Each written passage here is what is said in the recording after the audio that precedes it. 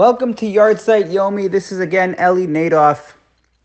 Today and tomorrow, or tonight and the next day, are the Yahrzeits of the great Rav Btzalel Zoltyi and Rav Eilizer Woldenberg, the Baal Tzitz Eiliazar. And these two are combined because of the impact that they had on the same institution, the Beis Din Hagadol. The Beis Din Hagadol is the highest Beis Din of the Rabbanut, and has enjoyed having as part of their ranks some of the greatest Gedolim over the last 100 years, including Rav Zoltyi and Rav Woldenberg.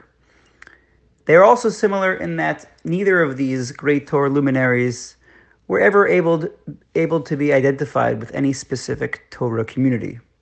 Rav Btzalel Zoltyi was born in Lomza, Poland, and at the age of 7, he and his family came to Eretz Yisrael, where he first studied in Eitz Chaim Yeshiva and then moved on to Hebron. In 1951, he was appointed a member of the Beis Din of Tel Aviv. And then the following year, the Beis Din in Yerushalayim. In 1956, at the young age of 36, he was appointed to the Beis Din Hagadol. He's the author of the Mishnat Ya'bez on Choshen Mishpat that is studied around the world. In 1981, Rav Zoltyi came to the States as a guest of honor for Hasidei Ger at a large fundraiser.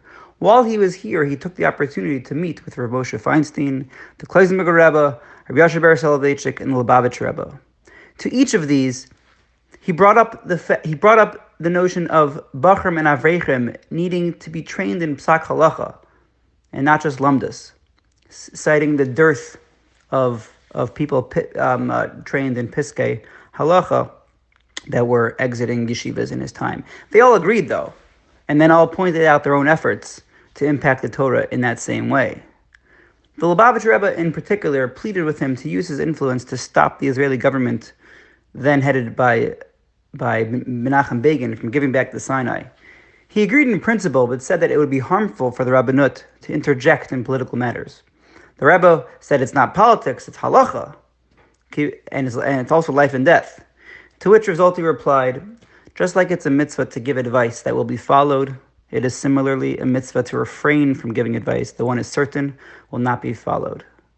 He was tragically nifter at the young age of 62. Rav Woldenberg, the Tzitz Eiliazar, was born in Yerushalayim in 1915. And he also studied in the Eitz Chaim Yeshiva and was a student of Rav Zalman Meltzer. He wrote his first book, Dvar Eliezer, at age 19. Rav Woldenberg lived near the Shaarei Tzedek hospital, and he started giving shiurim to the doctors there after they noticed him davening there, and the minyan there, and they started asking him questions, and they initiated a shiur. And the result of that sprung forth, really, he was the inventor of the category of medical halacha, and so many of the tshuvas in the 21 volumes of Tzitz Eiliazar involve medical halacha. He notably disagreed with Rav Moshe Feinstein on several issues. Notably, Rav Moshe permitted cosmetic surgery, while he did not. They had several other prominent disputes. He also wrote several volumes called Hilchas HaMedina about how a country, a pre-Geula Jewish country, should act and what their responsibilities were they to completely follow the dictates of halacha. Interestingly, the Tzitz Eiliazar permitted the use of electronic sound to hear the Megillas Esther b'shas hadchak.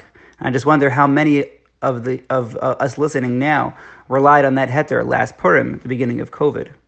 He notably held that smoking cigarettes was an Isser Midaraisa, and he died in the year 2006 and is buried in Har HaMenuchos.